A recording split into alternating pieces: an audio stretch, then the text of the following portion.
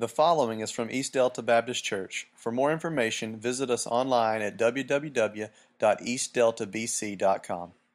We've been in a Guess Who's Coming to Dinner series, and this is our last day. Some of you will be glad about that. Some of you, hopefully not all of you. I've really enjoyed studying Christ and all the banquets and all the dinners and all the things that he was involved in. This today, and Jesus is in the middle of a Sabbath day dinner, and it's in Luke chapter 14 is where we'll be, and as many of the dinners we've discussed, it's growing more tense and more tense, and really from the time Jesus entered the room, there was a tension there, and a man came in that was suffering from a physical ailment, and Jesus healed him, and of course it was the Sabbath, and the critics there, they began to murmur there and mutter about different things, and Jesus exposed their tendency towards judgmentalism, their pride, their selfishness, and by this point in the meal, the supper must have been, the tension must have been unbearable. So we'll think about that, and where we're going to be is in Luke chapter 14. We'll be down in verse 15 in just a moment. You know, you English teachers know how well I speak English. I speak French also. Did y'all know that? I can say I can French kiss. That's part of, you know. Can't get nobody to let me, but I can do that. And I can say one phrase, Répondez s'il vous plaît. It's pretty good, isn't it? Y'all know what that is, right? It's RSVP. Ever heard RSVP? Répondez s'il vous plaît. And so a couple of weeks ago, well, actually a couple of months ago, I got a letter in the mail and said, you're invited to a dinner. And this dinner is going to be on this certain night, and it said, please RSVP. Well, I didn't, and I opened the invitation, and I got to reading it, and it was going to be at the Charleston Sky. And I thought, man, that's right here. You know, it's free meal, free steaks, ribeye steaks. And I thought, why not go to that? You know, we're right here. It was on a Tuesday night. We didn't have anything going. So just 3 days before the meal, I called, and I said, hey, I didn't RSVP, but is it too late to RSVP? She said, oh, no, not at all. How many will there be? I told her there would be 2 there, and so we went. This was the Lone Star Land Bank Appreciation Dinner. We won $500 at that. Isn't that great? Just by RSVPing and showing up, and they gave some door prizes away. They gave $50 gift cards, and then they gave $100 gift cards, and then they got to $500 gift cards, and we won. And that's my Mother's Day present. Just thought of that. She's not even in here. I guess she's in the nursery. By the way, guys, if you forgot that today was Mother's Day, I have some baskets for sale for $1,000 a piece. That I'll sell at the end of the service. Nobody will have to know that, but you know, I was thinking about that invitation, and actually when I first got it, I just looked at the card. It said Lone Star Land Bank has appreciation dinner. I kind of threw it aside, and then at some point I went back and really read about everything that was in there, and like I said, I thought, well, I think I'll just respond and see if it's too late. And today, as we read Luke chapter 14, verse 15, we have a kind of a picture of that. And then over in Revelation also, we're going to look at a great banquet. But thinking about the tension that's in the room, we're thinking about the RSVP that needs to go out and that needed to take place. Jesus tells a parable. Now, I said all that to say that there's a group of people there. The tension is high. And in the middle of this, I can see some guy sitting there that just kind of says, I have to change the flow of where this is headed. So in verse 15, it says, one of those guys at the table just kind of blurts out, "Blessed is the man who will eat the feast of the kingdom of God." You know, he kind of just throwed an amen out there in the middle of what's going on. Blessed is that guy that's going to eat the feast. And he tells the man, Jesus, kind of answers that quote or that question to all who was listening. He says this: if you don't accept the invitation that's being given to you right now, you'll find the kingdom, the door of the kingdom shut in your face. I mean, Jesus says that, and he tells the parable of the great banquet, and the reason being, he wanted to really expose the motivation and the desires of those who thought they would be a part of this banquet just because of who they were. Remember, Jesus, a lot of times he's talking to the Pharisees, he's talking to the Sadducees, he's talking about the religious leaders of the time. He's talking to the Jews, and remember this, the Jews, they thought they were going to heaven just because they were Jews. You know, they were part of the promised Messiah. Christ was going to come. He was going to be a Jew, and that's why they would always say, hey, we go back to Father Abraham, and we're a Jew. And so they thought, we're going to end up in heaven because of those things. And Jesus gives an example here, and he says in verse 16, this is chapter 14, a certain man was preparing a great banquet. He invited many guests. At the time of the banquet, he sent out his servants to tell those who had been invited, "Come, for everything is now ready." And we'll talk about what that means in just a moment. But they all alike began to make excuses. The first says, "I just bought a piece of land or a field. I must go see it. Please excuse me." Then another said, "I've just bought 5 yoke of oxen, and I'm on my way to try them out. Please excuse me." And still another said, "I just got married, so I can't come." The servant came back and reported this to his master, and the owner of the house became angry.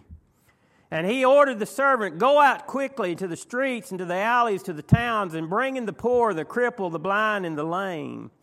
"And sir," the servant said, "what you ordered has been done, but there's still more room." Then the master told his servants, "Go out in the roads and the country lanes and make them come in so that my house will be full. And I'll tell you that not one of those men who were invited will get a taste of my banquet." So when we look at this passage of Scripture, the parable of the great banquet, there's 3 things I want us to notice this morning, and I'll try to move through these rather quickly, but there are some things I want you to hear, some things I want you to consider. And the first, God is the one who's given the invitation. There in verse 16 and 17, this certain man who gave the great supper, who invited many and sent his servants at supper time to say to those invited, "Come, for the preparations are made and things are now ready." That represents God in this parable. And that certain man of the story is Jesus saying, this is God the Father. He's talking to these Jews. He's talking to these Pharisees there. And this representation of God, it says, you know, I have this great banquet that I'm preparing. I have these things that's going. And God, in many times, in Scripture, He's portrayed as a tyrant, or however you say that. He's portrayed as someone who's stern, who's demanding, who, if you follow God, it's just a joyless existence. I mean, that's kind of how the Bible and the world paints a picture of God. But if you look at what Scripture says and you think about what the Bible says, even though a lot of Christians think that church is a fast, a funeral, or a famine, I mean, we go around so often with that look on our face, the Bible is completely opposite of what the world says. If we look in Scripture and we begin to understand that this is a false view, in Isaiah chapter 55, it's interesting to me that God invites His people to come to Him and not to seek that which does not satisfy, but He invites them to come to His table, and He says this, "Eat what is good and let your soul delight in abundance." I mean, that's a picture of what the Bible says about God. Now, I want to ask you, what did I just say? I wouldn't answer that either, because I hate when somebody does that. But how many of us just hear something and, you know, we're just kind of here today? We're just kind of here. And he's rattling on up there, and we've got 30 minutes left, and we got plans. Listen to what Christ said. This is God the Father speaking through the prophet Isaiah. Come, eat what is good, listen, and let your soul delight in abundance. That's an amen, folks. That's not a picture of somebody that's at a funeral or a famine or fasting. That's not somebody that has a God that's stern and demanding, that's always trying to have a joyless existence in the church. He says, I want you to come. I want you to gather around my table. I want you to delight in what I have for you. I want you to find joy in what I have for you. Remember the story of the prodigal son? The prodigal son had left home, and when the father came, that's a parable, and that parable is talking about God is the Father, and he sees that son coming, and what does he do? He throws a great banquet. He says, kill the fatted calf, get the finest robe, put the ring on his finger. That's not a picture of a God that wants a joyless existence. He said, I want my son who was lost, who's now found. I want him to come. I want him to have an abundance, a delight in abundance, just like it says in Isaiah. In Revelation 19:10, he says, I'm preparing a great marriage supper of the Lamb of God. That picture of a great supper, that's more than just a great supper. When you look at that word, it literally means a mega banquet. God has said, hey, I'm going to prepare a mega banquet. It's a great supper because it's been planned. It's been planned in heaven. It's been executed. It's been carried out, and we have an invitation. Isn't that great? I mean, when we look at this, we're not seeing a God that has a desire to keep us oppressed and for us to have a joyless existence in life. We're looking for a God, and we have a God that says, hey, I want you to be a part of a great supper. I want you to be a part of an abundant life. I want you to come and gather around and eat that which is good, and I want your soul to delight in the abundance that I have for you. That's the picture of the invitation, and as we think about these invitations that we see in Scripture, I said we'll explain this. In the Old Testament, 2 invitations went out. Now, we do that more and more today. Do you ever get anything in the mail that says, hey, save the date? You know, it may be 3 months down the road. It may be 6 months down the road, but you get a little card or something in the mail, and it says, save the date. This is coming. And then at some point in the future, you may get something that says, hey, you're invited to come attend this banquet or this event, whatever it may be. Well, in Christ's day, of course, there were no telephones. There was not a mail service. So when a banquet was being prepared, the servants would go out and they would go around to the countryside and they'd say, hey, save the date. This banquet's being prepared. Save the date. There wasn't clocks. They didn't have things like we had to keep up. There wasn't an Outlook calendar that would send them a reminder right before it was time. They would simply say, hey, here at the new harvest, the king has got this plan, so save that date. And that's why it says that there were preparations had been made, and the king said, now go out and invite the guests. So the first invitation had already been set, that there's a time coming, and the second invitation is this: it's ready. The party's fixing to begin, and it's time for you to come in. Now, I don't know, have you ever made a big meal, or you prepared for a bunch of people to come eat and nobody shows up? Would that not aggravate you? If you've made all these preparations, you went and you smoked a brisket and you made potato salad and you've got all this food and nobody shows up. But, you might get angry enough just to throw it out to the hogs, mightn't you? Well, fine. I just see if I invite them again. I mean, but that's the picture here. There's a great banquet made. The party's beginning. All the preparations are made. And the host says, come, for now it's time. The banquet is ready in verse 17.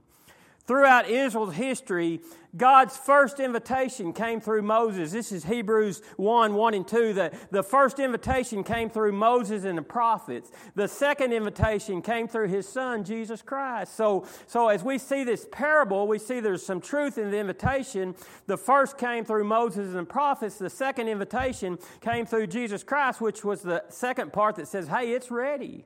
The Messiah's here. The preparations are made, and come and be a part of that. So the first is this: God God is the one extending the invitation. The second is this: God's invitation can be refused.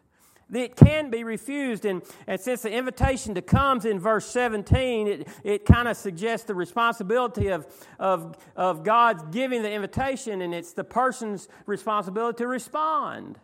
So when we think about that, we have an invitation, and it's our part on us to respond to that invitation. And those who accept the invitation, 3 of those, now they had said originally, "Hey, we'll be there." Remember that first invitation that came out, and if we put this in context of the Jewish people, hey, we want to come to heaven. We want to be there. We'll be a part of that.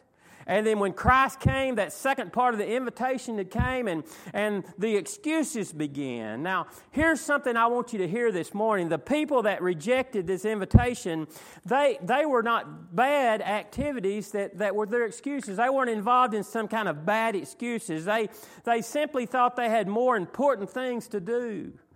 And folks, today, I want us to think that most of the people today that rejects God's invitation, most of the people today that we can look around and we miss their presence here today, it's not because of some kind of gross immorality. It's not because they're involved in some wicked sin. It's simply the fact that they're too involved with everyday affairs. They're too involved with life and too involved with the things of today than to be too serious about spiritual things. When we look at these three excuses, I think we can find our world today. Now, here's the thing. I'm going to repeat it. Most of the time, people that refuse the invitation are not involved in some kind of gross immorality. I think it's important that we understand that, because that's where the ideal comes from of, hey, I'm not that bad. Y'all heard that? Y'all thought that? You said that? Hey, I'm really not that bad. See, that's you're not that bad. But remember, we're all broken from the fall. We've all fallen short of God's plan for us. So here's the invitation goes out. Here's the excuses beginning in verse 10. They all with one accord. In other words, they all at one time begin to make excuses. The first said to him, "I bought a piece of ground. I must go see it. Please let me be excused." Another said, "I've bought 5 yoke of oxen, and I'm going to test them.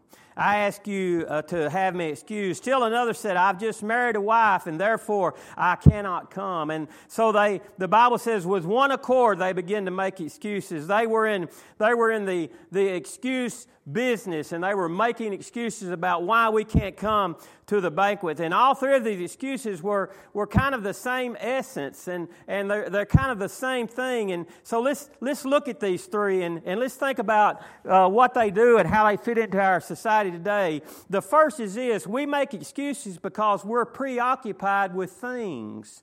Now, this takes a little thinking on our part, but this first man, he has some things that he's preoccupied with. He says, "I bought a piece of ground. I need to go see it. Please excuse me." It doesn't indicate that he didn't already have this piece of land, that he hadn't already purchased this piece of land. He wanted to go look at it, but when is this for? It's for the evening meal. So he's making an excuse for something that he really can't even do, because can he go look at a piece of land in the darkness? I mean, that's when the evening meal would have been. It's unlikely that he could see it now. So this invitation to supper and the evening meal, he said, you know what? It's not that I've not already seen it. I'm preoccupied with these things. I've bought this new piece of land, and I ask that you just excuse me. And the sad part of that is I think those who are preoccupied with possessions, they settle for the things that are most important. They settle for not the things that are most important. They settle for less than God's best, and they say, hey, I'm really interested in this, and they begin to make excuses. Here's the second one. We make excuses because we put making a living before God. Now, where do you see that? Well, we see that in verse 19. The man said, "I've bought 5 yoke of oxen, and I'm going to test them. Please have me excused." Simply for the fact of him buying 5 oxen tells us that he's a wealthy guy. Okay, if you go and study that, if he has enough land that he needs 5 oxen, he has a lot of land. So he's preoccupied with saying, hey, I've got to make a living first. He had 5 times the average land of an average landowner during this time. He was absorbed in making more and gaining more and getting more. And just think about today, how often do we hear that excuse? You know, I have these things, I have this, and I have to do these things. Folks, I know there's times that we have to go and we have to be involved in our jobs on Sunday, and the Bible even says, hey, if an ox is in the ditch, you have to go get him out sometimes. There's times that we have to be involved, but when that becomes an excuse before a living God, we see that it's real easy to do that those first 2 ideals, they have to do with material possessions. They have to do with preoccupied by other things, saying, hey, I want to put my living before my relationship with God. The third excuse we make is we choose to put others before God. I think this is kind of funny. This guy says, I've just married a wife, therefore I cannot come. They are newlyweds, aren't they? I mean, you can tell. He said, I can't leave her. And that really represents the person that the domestic cares of the day, those domestic cares, the responsibilities of being at home, the responsibilities of meals, the responsibility of just home care becomes an excuse. It becomes an excuse that says, you know what, I have some things, I have family obligations, and I need to be involved in them. That's that third excuse we find, and many today in our world, that when we're invited to that gospel feast, we come up with these different excuses, and you know what? They sound good. I mean, all of these are pretty good excuses. Hey, I've bought some land. I want to go look at it. I want to go work on a little. And other guys, hey, you know, really, I need to work today. I really can't come and be a part of that. Or hey, I have these family things going on. I need to really take care of those things today. And in our mind, they really become pretty good excuses. But really, what those are is they're self-interest. And really today, our lives are permeated by self-interest. In other words, whatever we have, whatever we desire the most, it becomes our best interest. And we say, hey, I'll just make excuses. That's fine. We can make excuses. But I want you to notice something. My last point is this. Excuses angered God. Now think about this. How often do we think about God becoming angry? We don't think about that very often, do we? But right here in Scripture, this parable, we see that God becomes angry. Look at verse 21. The servant came back and reported to his master, hey, we have all these excuses, and the owner of the house became angry. I think it's important for us to remember when we make those excuses, as good as we may think they sound, we're not letting the church down. We're not letting the pastor down. We're not letting the other members down. There's an element of that, but we need to realize we're making excuse to God the Father. I think sometimes we lose fact of that truth, that our excuses, they're going before God the Father. They're not simply going before Brother Jake, or they're not simply going before somebody in the church. It's saying, God, I have an excuse, and here's my excuse. And the Bible says, so he became angry. And then in verse 21 and following, so the servant reported these things to the master of the house became angry. And he said, go out and invite these others. So as God became angry, he was angry about the rejecting of his wonderful, costly gift. Over in Hebrews 2:3, think about what this feast cost. I mentioned a while ago, if we go and we prepare a huge feast, there's a cost in it, isn't there? I mean, there's a huge cost. We used to cook it at Chiggerfest when we had the Chiggerfest, and I remember about the third year that we cooked, we went and we bought about $1,500 or $2,000 worth of meat and different stuff to come to the Chiggerfest. We do the same thing when we have a track meet. You go spend $2,000 for stuff for the track meet, and then what are you thinking? Man, if it rains, if the weather turns off bad, if nobody shows up, if we have to cancel for some things, this was costly. I mean, how much did it cost us to buy all of these supplies? But in Hebrews, it really talks about the cost, how costly this meal is. Hebrews 2:3 says, He reflects the brightness of God's glory and the exact likeness of God's own Son, sustaining the universe with His powerful word. After achieving forgiveness for all the sins of human beings, He went and sat down in heaven at the right side of God, the supreme power. That's talking about Jesus Christ. He paid the ultimate price for this marriage supper of the Lamb. He gave His life. He didn't spend $2,000 on briskets and supplies. He gave His own life's blood to prepare for this feast. And then He looks at His creation and He says, I want you to come and be a part of my feast. I want you to come and I want you to be a part of this marriage supper of the Lamb. It was very costly. It cost my only Son His life and His life's blood. And then we see people that made excuses to simply say, I have other things that'll fill in for that. Because of His anger, He says, go out quickly into the streets and the lanes of the city and bring in the poor and the lame and the blind. That first invitation, you know who that's for? That first invitation is for the Jews. They were the chosen people of God.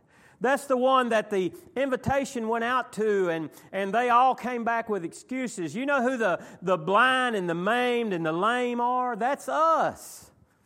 He said, okay, the Jews have denied me. The Jews have turned their backs on me. So this invitation, now it goes to the Gentiles. So He says, go and invite those in. That's us. That's the Gentiles. And the Bible says that we're living in the age of the church. We're living in the age of the Gentiles. We're living in that age when Jesus Christ is still extending an invitation to us. The Bible says there's going to be a time that the age of the Gentiles ends. And that's going to be in Revelation during the Great Tribulation. And at that time, the Jews, that's what the tribulation is for in Revelation. The Jews will be punished and the Jews will turn back to Christ. And then that invitation will be for the Jews again, and the time of the Gentiles has stopped. But does that mean nobody will be saved? A Gentile will be saved? No, it doesn't mean that, but it'll mean the Holy Spirit's not going to be striving with the Gentiles as He does today. So that invitation sent out to us during this time. This guy named Tony Campolo, I don't know who he is. He tells a story of a trip which he took to Hawaii. He says jet lag kept him awake late into the night, so he went for a walk on the streets of Honolulu. At 2 a.m, he found himself in a donut shop, sitting around the counter. He overheard several prostitutes that were there in a booth, and they were talking. And one of the girls' there's name was Ange. She mentioned that it was her birthday. And after she had left, says Tony turned to the cook and the other prostitutes and said, let's throw a party for Ange. The other girls agreed to bring decorations, and the cook said that he'd bake a cake. And the next night, they all gathered in the shop, and when the Ange walked in, they brought out the cake. They began to sing happy birthday, and tears streamed down her face. And when it came time to cut the cake, she just stood there, and she finally said, could I buy another cake, and we'll eat that one, because I want to take this cake home and show it to my mother. With that, she took the cake and she left, and in all of the silence that filled the shop afterwards, Tony said he bowed his head and he began to pray. Lord, I want to thank you for Ange and for your love for her, because you loved her enough to send your Son that He might die on the cross. And we thank you for the best present of all, the present that you gave us in your own Son, Jesus Christ. Amen. He says when he raised his head, he saw the other prostitutes there, and they had their heads bowed, and they had been praying along with him. And the cook looked at him and he said, you're a preacher. And Tony says, I admitted that I was. And the cook said, well, what kind of church do you have? Some of you may have already thought that. What kind of guy would this be? Why would he be involved in this? And he says, in the suddenness, in the flash of insight, I replied, we're the kind of church that throws parties for prostitutes and gives invitations to sinners. See, that's what Christ did. He said, okay, Jews, the invitation now goes out to the Gentiles. You know, that's why He was put on the cross. He didn't fit into that mold of that Jewish person that they were looking for. And we go on in the parable in verse 22, and the servant said, Master, it has been done as you've commanded, but there's still room. And the master said to the servants, Go into the highways, the hedges, and compel them to come in, so that my house may be filled. It's interesting to note that the first invitation was to come. And in the second invitation, we see in verse 21, it was to bring them in, bring in those the blind and lame. Not the rejected lower class of Israel were invited, but all of those were invited. Go out into the highways, to the hedges, and compel them to come in. Then in closing words, Jesus' words there in verse 24, it says this, For I say to you that none of these men who are invited shall taste of my supper. You know, most certainly as he told this parable, remember he's talking to this group of people at this banquet. He's talking at this meal, and there's a group of people there. And he says, those who gave the excuse. Now, you know, each of them sitting around, they had their excuses. And he said, not one of these, and these Jews that have denied me will come into my banquet. That's what he's talking about. And can't you imagine that dark cloud that came over that room? And the silence that must have came over that room as they sat, as they thought about that. See, they received two invitations. First from the prophets, then from the person and the message of Jesus Christ, but they would not accept it. I've found this story, and I've mentioned this before, but I actually ended up finding it. If you would, take your Bibles, and I want to get you to turn to one other place in Revelation. We're going to go over to Revelation chapter 19. But y'all may have heard of Ruth Anna Metzger. She's a professional singer.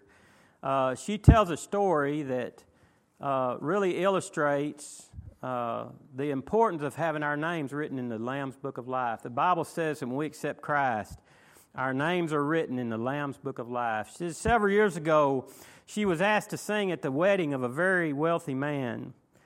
According to the invitation, the reception was to be held at the top 2 floors of Seattle Columbia Tower, Northwest's tallest skyscraper. She and her husband, Roy, were excited about attending. At the reception, says the waiters wore tuxedos. They offered luscious horse divers. How would you spell hors d'oeuvres? You know, horse divers, HORSDOVERS. They offered luscious horse divers and fancy foods. The bride and the groom, they approached a beautiful glass and brass staircase that led up to the top floor. Someone ceremoniously cut a satin ribbon. It's draped across the bottom of the stairs. And they announced the wedding feast is about to begin. And the bride and groom ascended the stairs, followed by all their guests. At the top of the stairs, a maitre d' with a bound book greeting the outside guests at the doors would say, "May I have your name, please?" As she and her husband stepped up to the door to enter the banquet, she said, "I am Ruth Anna Metzger and my husband Roy." He searched the M's. He said, "I'm not finding that. Would you please spell it?" Ruth Anna said she spelled her name slowly, and after searching the book, the maitre d' looked up and said, "I'm sorry, but your name's not here." "There must be some mistake," Ruth Anna said. She replied, "I'm the singer. I sing at the wedding." The gentleman answered, "Doesn't matter who you are or what you did. Without your name written in the book, you can't attend the banquet." He mentioned to the waiter and said, "Show these people to the service elevator, please." Boy, how humbling is that? From the glass, crystal, golden staircase to the back elevator exit. It says the Metzgers followed the waiter past the beautiful decorated tables laden with shrimp and whole smoked salmon, a magnificent carved eye sculptures, Adjacent to the banquet area was an orchestra preparing to perform. All the musicians dressed in dazzling white tuxedos. The waiter led Ruth Anna and Roy to the service elevator, ushered them in, and pushed G for garage parking. After locating her car and driving several miles in silence, Roy reached over and put his hand on Ruth Anna's arm and said, "Sweetheart, what happened?" She said, "Oh, when the invitation arrived, I was so busy, I never bothered to RSVP. Besides, I was the singer. Surely I didn't need to RSVP for the reception. I was the singer." Then she says she started to cry, not only because she had missed the most lavish banquet that she had ever been invited to, but also she happened to get a small taste of what it'll be like someday for people as they stand before Christ, as they find their names not written in the Lamb's Book of Life. And she ends that with, "For heaven's sakes, have you made your reservations?" In Revelation chapter 19, back up in verse 6, it says, "Then I heard what sounded like a great multitude, a roar of rushing waters, loud peals of thunders, and shouting, 'Hallelujah! For the Lord God reigns. Let us rejoice, let us be glad, let us give Him glory. For the wedding of the Lamb has come, and His bride has made herself ready.'" The wedding, the Lamb, is Jesus Christ. The bride is the church, that's us, those who have accepted Christ. Fine linen, bright and clean, has been given to us to wear. That's the blood of Jesus Christ that covers us, that makes us clean and pure. For the linen stands for the righteous acts of the saints. And then the angel said to me, this is John as he's writing, "Write down, blessed are those who are invited to the wedding supper, to the marriage supper of the Lamb." And he added, "These are the true words of God." John fell at his feet and began to worship. But he said, don't do it, because I am a fellow servant of yours." John began to worship the angel there. He said, "I'm a fellow of the servants of yours, and one of your brothers holds only the testimony. Worship God. I only hold the testimony of Jesus Christ. For the testimony of Jesus is the spirit of prophecy." I want you to bow your heads. I want to ask you, have you RSVP'd? Guess who's coming to dinner? Guess who received the invitation? That's us. We received the great invitation. God has offered it to us, a mega banquet. He says, I've spared no expense. It's been purchased with a great price. The prophets told about the one who's come. That's the first invitation. And now Jesus Christ Himself says, all preparations are made. The meal's ready. There's a spot for you at the table. Come as you are and take your place at the table. Father, I pray this morning that we would know the invitation is open to us. Father, I pray this morning that we'd know You're the one who's sent the invitation. That when we are preoccupied with self, so often we lay that invitation aside and say, I'll get to that. Eventually I'll feel that. Eventually I'll give a call. Father, as we see from Your parable, those who rejected Christ of that invitation, they never received an opportunity to call just a few days before and say, "Hey, is it too late?" But Father, today we know that today is a day of salvation. Father, today we know the day is the day of the Gentiles. Father, we know today that there's time. And Father, I pray as Your Spirit would move, as Your Spirit would woo each of us, Lord, that we would respond to Your invitation as we look forward to that great banquet that's prepared. a prepared place for a prepared people. Lord, I pray that we'd know that we don't come when we've got all our ducks in a row, with all our things straightened out, when we finished up and got a good life going. We come just as we are, simply on the merit that we received an invitation, broken, lame, blind, in the highways and the hedges. We don't have to clean up for the supper, but you've invited us just as we are. Lord, I pray that we'd come to you just as we are. And then, Father, we'd allow you to clothe us with your righteousness. In Jesus' name.